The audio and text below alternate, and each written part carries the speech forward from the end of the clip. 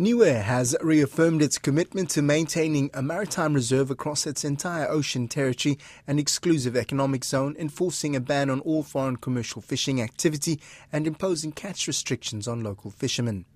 Established in 2020, the Niue Nuku'ulea multiple-use marine park covers 317,500 square kilometers of ocean area, larger than the entire landmass of New Zealand.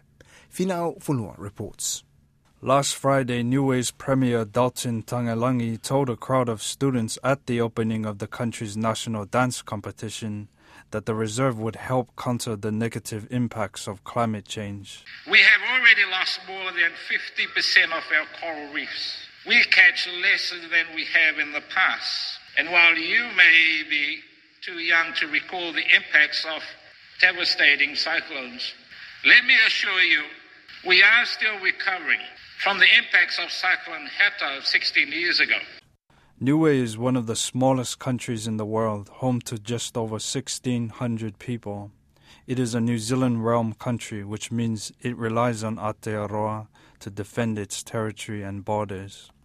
But despite its small size, Niue's marine conservation policies are among the largest and most ambitious in the world. In September last year, it designated 40% of Niue Nuku'ulea as Moana Mahu, a fully protected area with a total ban on all fishing activities. In English, Moana Mahu means Sea of Plenty, a metaphor to Niue's bold conservation ambitions. Kate Brown, an advocate for environmental sustainability in the Pacific Islands, praised Niue at a press conference held in Auckland last week. And it has brought us to be more innovative. And more importantly, the Niue team is driving this project. We do not depend on somebody else to come and tell us. We drive. We get direction, we get help and assistance support, but the vision and the passion behind it is from the Niue people. We have multitasked and we are hardworking and we are very passionate. Niue's Minister of Natural Resources, Mona Ainiu, told journalists at the press conference that marine life would thrive in Niue's undisturbed waters. Ainiu said that it was a moral duty for every country to protect its natural resources for future generations.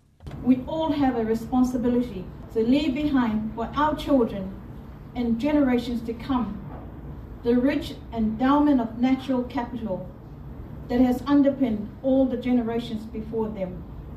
We cannot leave behind a debt that our children are unable to bear.